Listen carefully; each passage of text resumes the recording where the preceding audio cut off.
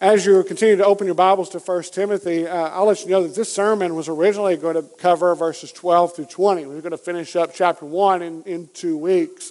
But the more that I dove into the text, the more that I studied, the more I realized I'm not going to be able to cover it all today. And so what we're doing is dividing it into 2 different sermons. And so we're going to have verses 12 through 17 today. We're going to hit 18 through 20 next week. And I'm looking forward to both today and to next week. But today, what we're doing is we're continuing to look at God's blueprint for the church. All of chapter 1 really focusing on the importance of sound doctrine, making sure that we get the gospel right. This is not an area that we can afford to get wrong. Why?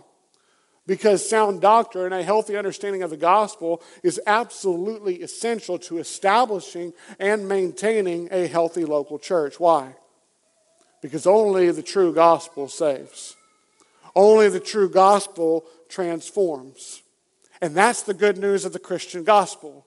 That's the good news of the Christian gospel that has countered every other quote-unquote gospel that is being preached throughout the world. The Christian gospel transforms. It transforms lives. And here is where we turn our attention to today. Paul pointing us to the transformation that the gospel has had upon his life and upon the life of everyone who believes. So picking up in 1 Timothy chapter 1, verse 12, Paul writes, I thank him who has given me strength, Christ Jesus our Lord, because he judged me faithful, appointing me to his service. Though formerly I was a blasphemer, a persecutor, insolent opponent, but I received mercy because I acted ignorantly in unbelief. And the grace of our Lord overflowed for me with the faith and love that are in Christ Jesus. The saying is trustworthy and deserving of full acceptance, that Christ Jesus came into the world to save sinners, of whom I am the foremost. But I received mercy for this reason, that in me as the foremost, Jesus Christ might display his perfect patience as an example to those who were to believe in him for eternal life. To the King of ages, immortal, invisible, the only God, be honor and glory forever and ever. Amen. Now, what I love about this section of verses, Paul has just finished laying out a correct understanding of the law in verses 3 through 11. He's attempting to correct the misuse of the law that is being preached, is being proclaimed by the false teachers there in Ephesus. And he's reminding Timothy, and he's reminding everyone who would ever read this letter, which obviously includes us, that the law was given not to save. It was never intended to save. It never had the power to save. What the law was given for was intended to restrain sinners from sinning. Just like we used the illustration of a speed limit sign last week. What is it? Is it a suggestion or is it a law? And somebody like, well, it's a suggestion. No, it's a law.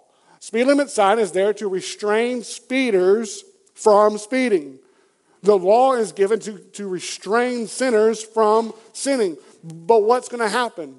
A sinner is eventually going to sin. We can try not to for a very long time, be doing our very best not to, but we're still going to sin.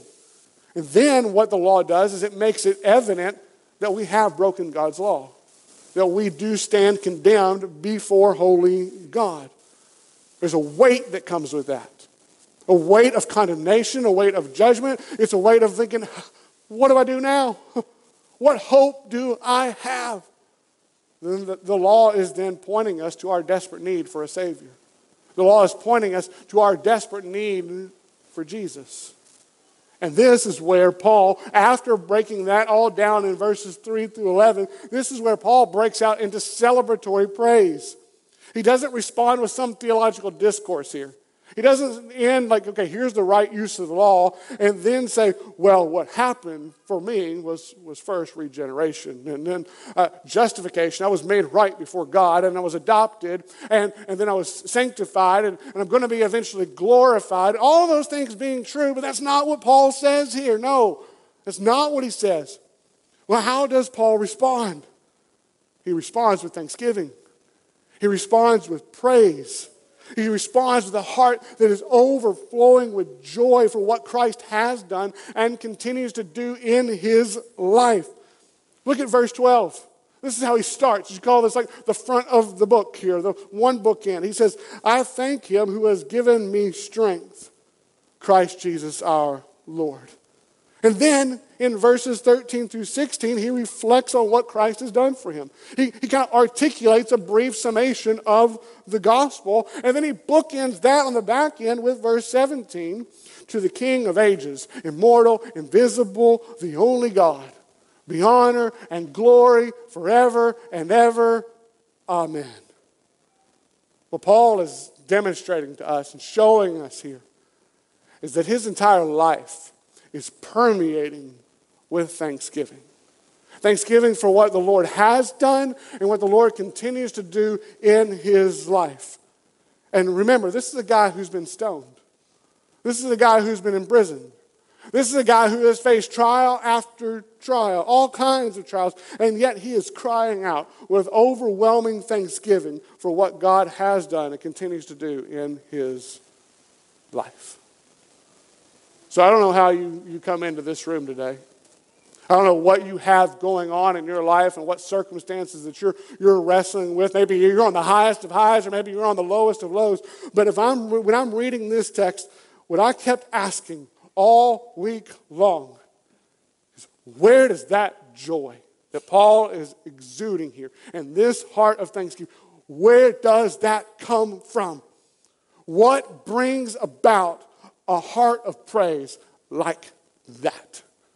Like, what is the source? Where is this coming from? And so question number one, and we're going to ask three questions today. Question number one, what brings about a heart of praise in the life of a Christian? Like, where does that come from? If it's honest, genuine, real, biblical praise, where does that come from? I'm talking about warm fuzzies. I'm not talking about feel-goods. They're just going to help you get through the night. I'm talking about stuff that will last and matter 10,000 years from now, 10 million years from now. Where does that come from? Number one, Christians praise God because we know who we once were. Christians praise God because we know who we once were. That's what we see being expressed from Paul. Look at verse 13 and how he uses three words to describe the man he used to be. He says, formerly. Formerly. No more, but formerly I was a blasphemer, a persecutor, an insolent opponent. He's a violent opponent. All of this of the gospel. Paul's telling Timothy and everyone that would ever read this letter again that his former life, he spoke evil of Jesus. And he did everything in his power to try to get others to speak evil against Jesus. He vehemently persecuted the church. He wanted to destroy the church. He wanted to destroy the advancement of the gospel. So to say that Paul was a violent man would be the understatement of the century. Paul was a violent man. Violent man. Now, most of us, and praise God for this, most of us, no matter how vile our past may have been, cannot and will not come close to the evils that Paul committed in his life before coming to faith in Christ. Again, I say praise the Lord that none of us will be to that degree, Lord willing. But every single one of us in this room, all of us have a BC, a before Christ. We all were someone before coming to Christ, whether we were young when we came to faith in Christ or whether we were much older when we came to faith in Christ. There was a time when every single one of us in this room who are believers in Jesus Christ were enemies of God. No one is born a Christian. Now, we'll hear people from time to time, they'll say, I've been a Christian all my life. Well, with all due respect, no, you haven't. No one has. No one is born a believer. You may have been born into a home that professed the faith in Christ, but no one is born a Christian. To the contrary, we are born dead in our sin. We are born separated from God. We are by our very nature and by our practice lawbreakers. This is what the Bible tells us. And as such, we are under condemnation. That's what the law is telling us. That's what the law, that's what Paul's coming to a very clear realization from. And part Paul's heart overflows with thanksgiving to God because this describes him no more. He's no longer under condemnation, and that's not the man he is anymore. He's no longer a blasphemer, no longer a persecutor, no longer a violent opponent of the gospel. Those describe him no more. And if you are in Christ, your past, your BC, before Christ, defines you no longer. Doesn't mean that you don't wrestle with it. Doesn't mean that you don't have issues and things that you're battling through and consequences that we still have to deal with until this day. But when it comes to our standing before God, that's gone. And for that, Paul gives praise. Gives great praise. He's no longer that man. Number 2, Christians praise God for the undeserved mercy we've received. And by human reasoning, looking at Paul's life, looking at our life, this is unfathomable. When we reflect on how sinful our hearts and lives once were, forget that. Think about how sinful our hearts and lives can be right now, right? Like the thoughts that we have, we don't want anybody else to know. It's unfathomable for us to think that God would have mercy upon us. That's what Paul's expressing about himself. Describing himself as the least deserving person to receive God's mercy. That's how he sees himself. Like, I am the foremost. I'm the least deserving of this. But what Paul is telling Timothy and us is that as vile as he was, the reason he's making this statement is that as vile as he was not beyond the reach of God's mercy. He was not beyond the reach of God's mercy. Which in turn means no one is beyond the reach of God's mercy. No one is. And that says way more about God's love than it says anything about us. No one is beyond the reach of God's mercy. It's a love so great and so vast and just so unfathomable. That's the gospel. It's the mercy of God. 2 different times in verse 13 and verse 16, Paul says, but I received mercy. He's wrestling with this. He's thinking about the man that he once was. He's becoming more aware of the sinful hearts in his own heart, sinful desires in his own heart. And he's saying, but I received mercy. I can see him writing this with tears coming down. I received mercy. God's mercy being defined as Christians not receiving what we deserve. Not receiving what we deserve. What did Paul deserve? What do we deserve? God's judgment. We deserve condemnation. We deserve God's judgment. Why? Because we go back to the law. We've broken the law. We're lawbreakers. But instead, everyone who comes to Christ by faith receives what? Mercy. God's mercy. Thus, the deep and abiding thanksgiving that we see exuding from the heart of Paul. Paul is saying here, God had mercy upon sinful me. How? I don't know. Hallelujah. Thank you, Jesus. He has had mercy upon me. That's what we see from Paul here. That's what he starts in verse 12. Thank you. Thank you. Oh, church, you find yourself in a season where you're finding it hard to give thanks. You find yourself in a spot where it's like, I want to give thanks, but I'm having a hard time giving thanks. Take time to reflect upon the undeserved mercy that God has lavished upon you. Take time to reflect upon these and let your heart be led to worship. These are good truths. Number 3, Christians praise God for the undeserved grace we've received. The undeserved grace we've received. In verse 14, the grace of our Lord overflowed for me, as Paul writes, with the faith and love that are in Christ Jesus. You think about a river overflowing its banks, and we've seen that quite a bit here recently. Thankfully, the river is down, and we'll be able to get on it and enjoy it today. But to think about the river as it overflows its banks, and typically we see that with devastation, right? Well, let's not think about that with devastation, but think about that as just abundant blessings. That wherever that water reaches, it brings blessings. Bountiful crops and blessings wherever it goes. But the blessing being spoken of here is being the blessing of God's grace. It's the grace of God. Grace being defined here as Christians receiving what we don't deserve. See, His mercy is we do not receive the judgment that we deserve. But in God's grace, as believers are given what we don't deserve, the blessings of God. We are receiving what we do not deserve. Now, what are those blessings? What are the blessings that he speaks of? He tells us again in verse 14, faith and love that are in Christ Jesus.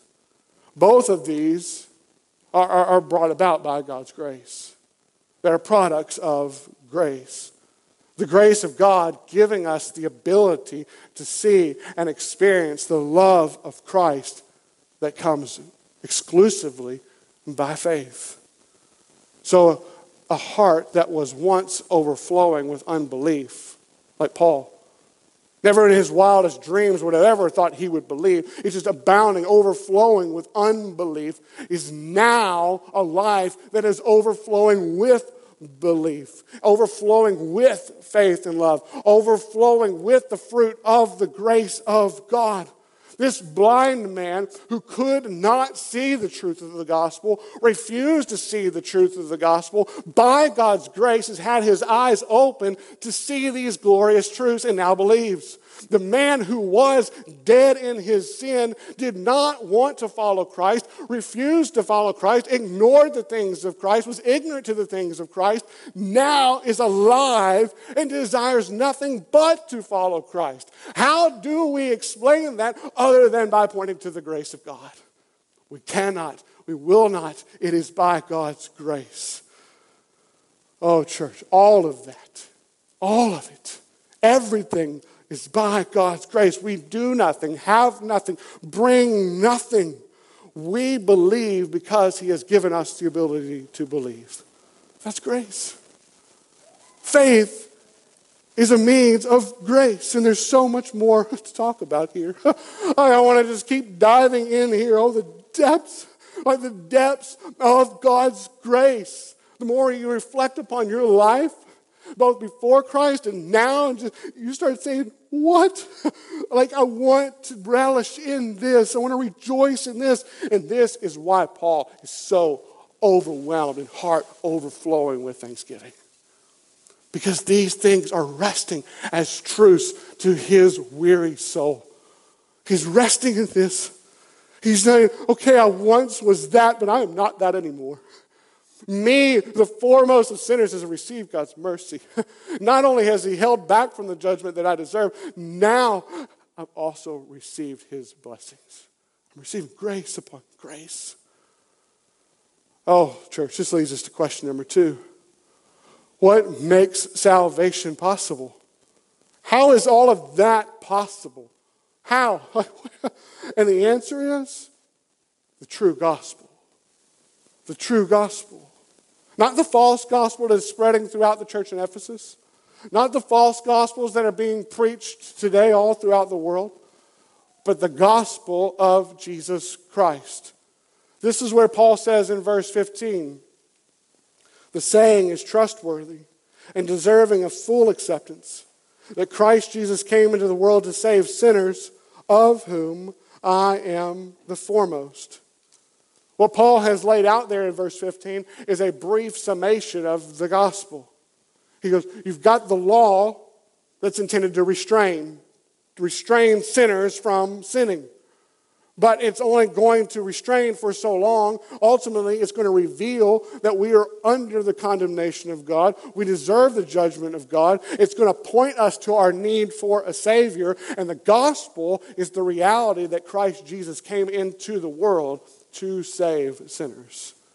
He came on a rescue mission. So 4 things Paul's telling us in this verse. It's a jam-packed verse right here. 4 things that he's telling us. Number 1, the content of the gospel is trustworthy. The content of the gospel is trustworthy, which means the gospel Paul preaches is true and it must be trusted.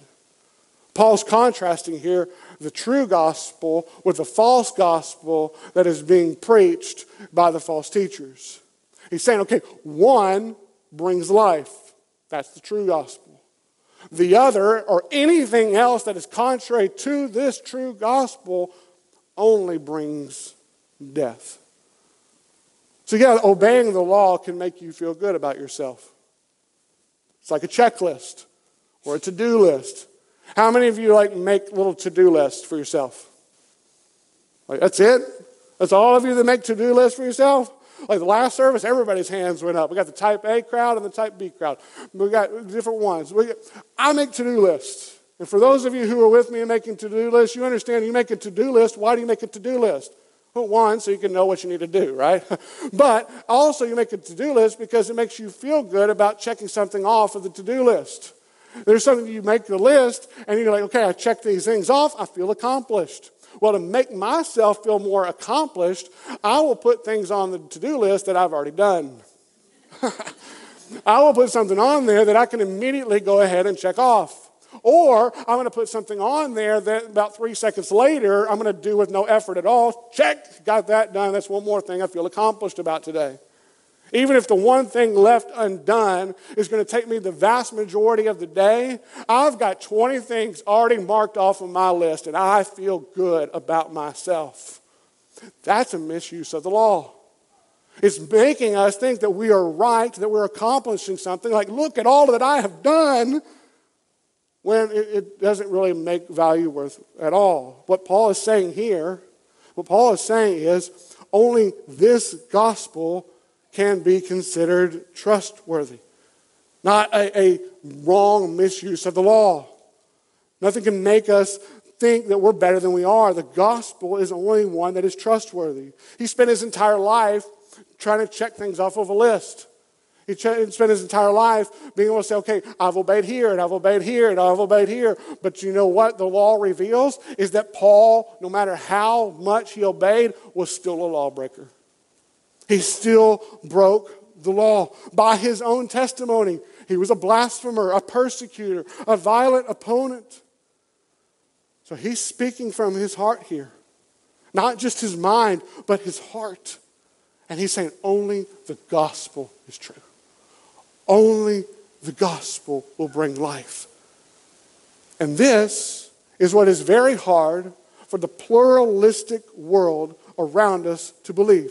A world that is crying out for tolerance in every way, in every corner, to accept. Be tolerant of every belief. The idea that there's only one absolute true and right way to be right with God doesn't seem fathomable to the world. But that's what Paul is saying. There is only one truth, and it is this gospel. Salvation is not obtained by works or any merit whatsoever. It is only obtained by grace through faith in Christ alone. Which brings us to number 2. The offer of the gospel is deserving of full acceptance. So because it's true, it must be accepted by all people. All people. In chapter 2, Paul argues that the gospel must be made known to everybody. To everybody. Why? Because all people from every background, from every tribe, tongue, and nation need to accept, need to believe the gospel as true. It's of paramount importance. If they don't, they cannot and will not be saved. It's not just a head knowledge, it's a heart knowledge. Why? Again, because they cannot be saved apart from this gospel. We do not accept these truths, do not accept this gospel, then we remain under the eternal judgment and condemnation of God. But there's hope. That's where we come. Again, the law is intended to restrain. show us where we stand condemned, but ultimately it's to point us to our need for Jesus. And we see in number 3 that the heart of the gospel is that Christ Jesus came into the world to save sinners. To save sinners. It is an absolutely loaded theological statement here, ultimately implying that the purpose of the gospel is to save sinners, lawbreakers, those under condemnation from God. Christ, the eternal Son of God, came to save. Look at the first part. Christ Jesus came into the world. Came into the world implying pre-existence of the one who is coming. It's a clear reference to the incarnation of Christ. Jesus taking on flesh. The eternal Son of God, who had only known a perfect love relationship found within the Trinity, eternally existed in that relationship, not needing anything other than himself, humbled himself by leaving a perfect sinless heaven and coming to a sinful world inhabited by sinful people. And not only that, he said, I'm going to live the life that you could not and have not lived. I am going to become sin on your behalf. And he lived that life perfectly and sinlessly. And then he went to the cross bearing our sin, bearing the judgment that we deserve, dying the death that we deserve to die in order to give us a hope and a future that we do not deserve to have. This is the mission of God. Christ Jesus came into the world to save sinners. This is the heart of the gospel. Jesus didn't come to save the just, the righteous. Why? Because no one's righteous, no, not one. All have sinned and fallen short of the glory of God. He came to save sinners. It's everyone. We're all sinners. That's where we're included. But here's where the application comes in. Number 4, the application of the gospel extends to the foremost of sinners. To the worst of the worst, the gospel extends. So application here is personal. It's personal. Yes, the gospel is to be preached universally. It is to be preached widely. It's to be preached to every tribe, tongue, and nation on the planet. Offered to all peoples to accept. Repent of your sins. No matter what your background. No matter what you have done. And you will be saved. Repent and believe. It's the universal call of the gospel. But for this good news to be received, to be effective, it must be believed individually. It's a decision that individuals, by the grace of God, must make. That's why we're called to go. To go make disciples of all nations, of all peoples. To share, to proclaim these truths, that there is a God who saves, that there is hope for the hopeless. And a quick note here. Look at how Paul describes himself as the foremost of sinners. Now in verse 13, he used the word formally to describe his life of blasphemy and persecution and violent opposition to the gospel. All past tense. He says, that describes me no more. That's former me. But now here in verse 15, notice he doesn't say he was formerly a sinner. Notice here, there's no past tense here. Only present tense. Why? Because even in receiving the blessings of the gospel, the grace of God, Paul still understands himself rightfully to be a sinner. As we never in this life will ever stop being sinners. Never. We're never going to reach a point in our life and say, okay, I have finally made it. No more sin in my life. That will never happen in this life. Not going to. No. And now notice here also that he doesn't just describe himself as a sinner. But look how he describes himself. As the foremost of sinners. Now, does this mean that Paul really was the worst of all sinners? Like nobody could ever top Paul in his sinning. I mean, it was vile and it was egregious, but could Paul go out and systematically know, scientifically know, okay, I really am. I've done all the research. I am the worst of everyone. No, I don't believe that's the case. I don't think that's what's being said here. But what I believe is happening with Paul here, and I believe every Christian growing in their relationship with Christ can relate, I believe Paul here was so vividly aware of his own sin that he could not conceive that anyone could be a worse sinner than he. He couldn't fathom it. He was so aware of his own sin. He's like, how could anybody be more vile than me? And I don't think here that he's just referring to his past. I don't think he's just sitting here and saying, okay, that's my past, that was who I was. No, I think he's looking at his heart in that present moment, and he's seeing and he's understanding how vile his heart is. Why? It's the convicting work of the Holy Spirit in the life of a believer. See, the more we grow in our understanding of the gospel, we grow in our understanding of the holiness of God. We also begin to grow in our understanding of how sinful we are. Because when we look through that telescope and we begin to see what we see once as small as like, wow, the holiness, the grandeur, the glory of God, we begin to see ourselves even more so rightly for who we are. Sinners. As Jonathan Edwards said, sinners in the hand of an angry God. We see ourselves that way, but at the same time, what it does is it increases our view and understanding of the cross of Christ. Look at this image on the screen with me. Right here on this screen, you have your life progressing. Some of you may have seen this before. It's not original with me.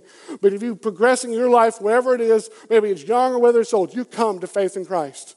You're converted. You're saved, you repent and you believe. And your understanding of God's holiness and your sin is about this level. Right here, you're saying, okay, I know God's holy. I know that I am under his judgment. I know I need a Savior. And you believe. And you're saved. You're saved. But then, as you grow in your life, and you continue in your sanctification, becoming and growing in Christ-likeness, your awareness of God's holiness, again, only continues to grow. At the same time, you're having moments that you're being convicted of sin that you never were convicted of before. And you're thinking, how horrible of a sinner am I? It's like the longer you progress in your sanctification, in your life with Christ, the longer you're a Christian, you're like, I just feel worse. Ever feel that way? But what does it do? It points us to the cross of Christ, and it makes the gospel that much bigger in our eyes. Does it make the gospel actually bigger? No. It just helps us see it for what it is, the love and the grace and the mercy of God that has been lavished upon us is more massive than we could ever begin to understand. Church, he loves you more than we can ever begin to understand. Let that bring your heart to worship. Question number 3. Why does God have mercy on Christians? Like, why? Like, that's like the ultimate, why? The simple answer, because God is a merciful God. Because God is true to his character. God is a merciful God. There's no other explanation than this. Paul wasn't saved because of his obedience to the law. Paul wasn't saved because of his heritage. Paul wasn't saved for any reason that can be traced back to Paul. Paul was saved for the same reason that any one of us who are saved or any person that is saved are saved. Because God is a merciful God. That's it. But then we look at the text and we see Paul mention 2 things that appear to be factors in leading God's mercy to be lavished upon him. So we're going to look at both. Understanding again that they have nothing to do with the works of Paul. But number 1, Paul received mercy because he acted ignorantly in unbelief. That's what verse 13 tells us. He says, but I received mercy because I had acted ignorantly in unbelief. Now, if you know anything about Paul's life before coming to Christ, you know that Paul was zealous for the things of God. He was active in making his checklist and doing everything that he could to obey the law. He wanted to do everything to know the Scripture, obey the Scripture, be in line with the Scripture, and obey God. And he thought he was doing it right when he was opposing the name of Jesus. He thought he was right. That's why he was a blasphemer, a persecutor, a violent opponent of the gospel. He wasn't setting out and saying, I want to see how bad of a person that I can be. Paul thought he was being right and that he was actually honoring God in what he was doing. Same could be applied to many throughout our world today. But hear this, please. This ignorance that Paul speaks of in no way changes the fact that Paul or anyone else is a guilty sinner. His ignorance doesn't establish a valid claim of deserving God's mercy. Ignorance is never found anywhere in Scripture as validation for a get-out-of-jail-free card. We do not see that anywhere of like, oh, I just didn't know any better. Oh, okay, you get a pass. That's never found anywhere in the text. Mercy would not be mercy, and grace would not be grace if they were in any way deserved. It would cease to be those things. But what Paul is communicating here is that his opposition to the gospel, his opposition to Jesus, was not done with a clear understanding of the gospel. He's like, I was completely ignorant to the truth of the gospel.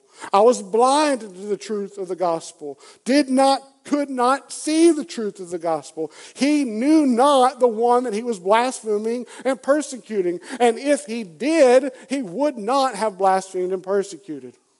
He's like, I'm completely ignorant. I did not know. Now, that's not like Hymenaeus and Alexander that we see in verse 20. We're going to look at them next week. They claimed to follow Christ. They claimed to follow Christ. They were probably elders within the church. They, again, claimed to be believers, yet they proceeded to reject the gospel. They preached a false gospel.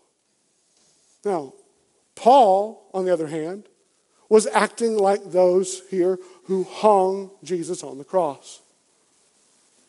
Paul's actions were not like Hymenaeus and Alexander, who knew the gospel, were familiar with the gospel, and then rejected the gospel. No, what Paul is doing here is acting like those who hung Jesus on the cross.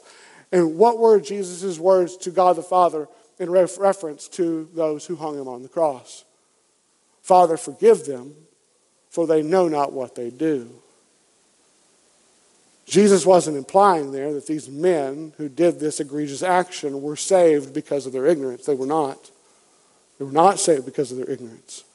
But neither were their sinful actions egregious enough to prevent them from being forgiven. Think about that. This was not the unforgivable sin.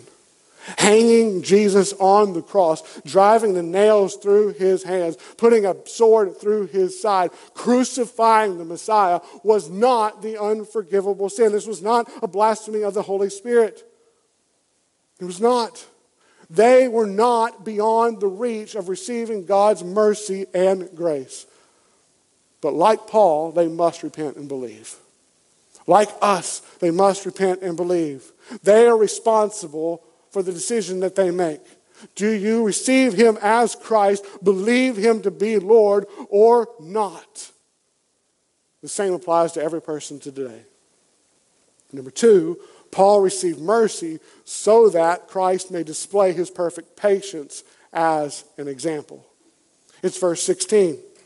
Paul's saying, but I received mercy for this reason, that in me, the foremost, Jesus Christ might display his perfect patience as an example to those who are to believe in him for eternal life.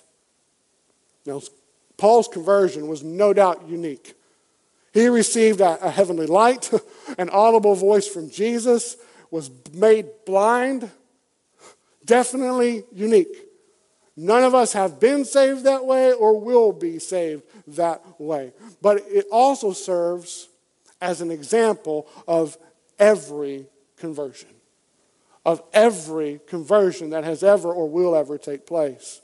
Of every sinner who will be brought to faith in Christ. And here's how. Paul's conversion was intended to display Christ's perfect patience with sinners. Perfect patience. The fact that God saved Paul is a standing source of hope to otherwise hopeless situations. That's what it is. We all have loved ones, family members, friends, neighbors, people that we are trying to share the faith of Christ with, trying to see come to know Christ. We're praying that they will come to faith. But if we're being honest, their heart seems impenetrable to the gospel. Like, no matter what we say, they are antagonistic towards the gospel. Unbelief, blinded to the truth. What is clear to us makes no sense to them. They're just like Paul and just like us before coming to faith in Christ. And it's to this person that we are prone to say, they're never going to come to faith. There's just no way. There's no way they're going to come to faith.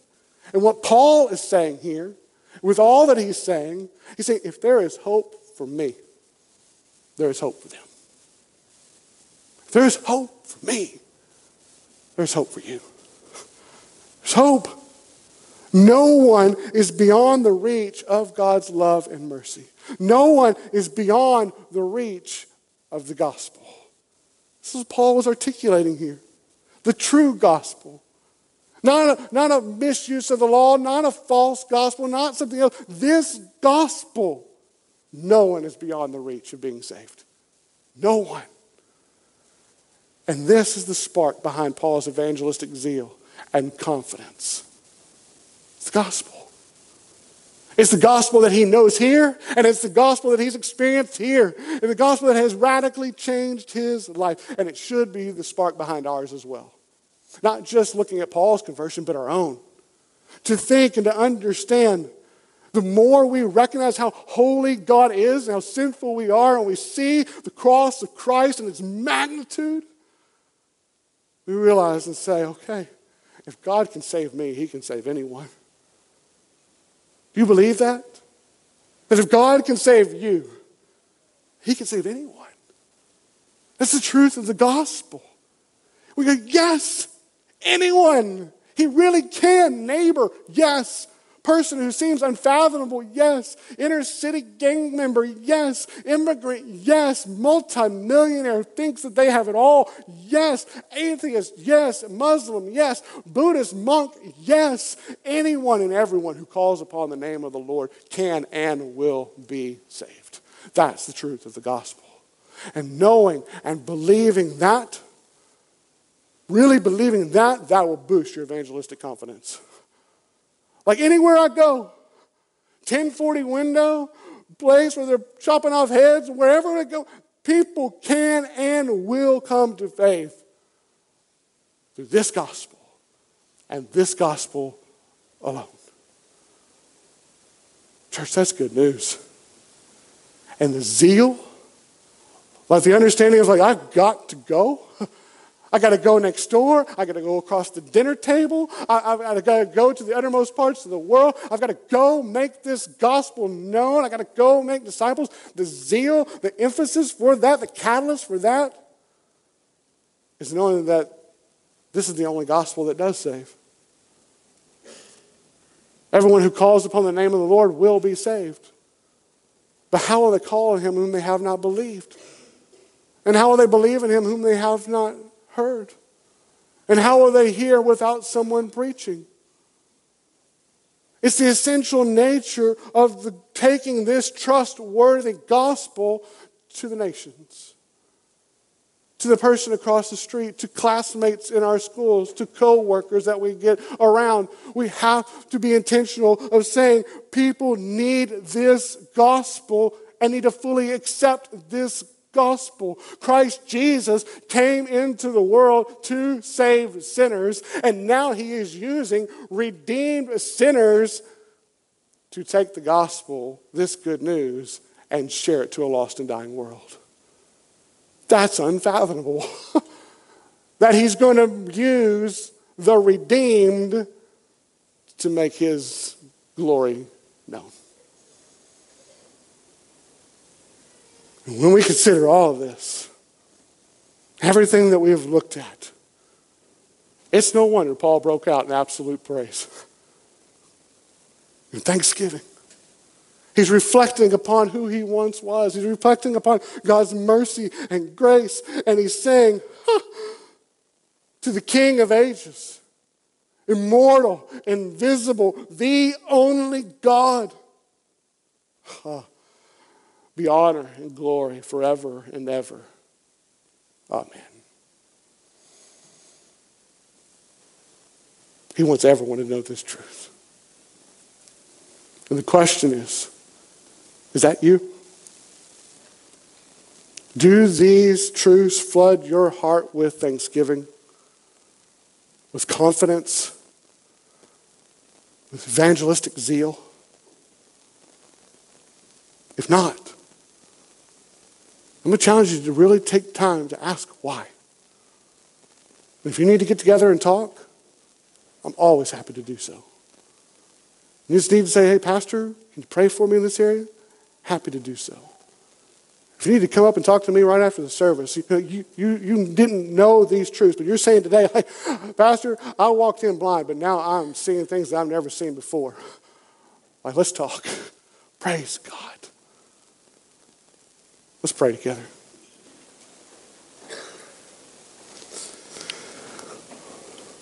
Oh Lord, the only fitting place to begin this prayer is by saying thank you. Thanking you for the gospel. Thanking you for salvation. Thanking you for extending your mercy and your grace. And I pray that we will never move past reflecting on and resting in these truths. Let our hearts and minds remain continually held captive by these trustworthy truths. Your word says deserve full acceptance. So yes, let our hearts overflow with thanksgiving today and every day. But also let these truths, what has taken place in our lives, motivate us to take the gospel to all peoples. Knowing that this gospel is the only way any sinner can be made right before you. And as those sinners here, we ask for you to open their hearts to believe. We ask that in this room today, that will take place. Bring the spiritually dead to life in Christ.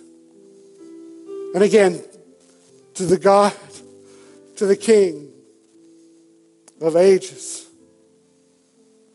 immortal, invisible, the only God, be honor and glory forever and ever. Amen.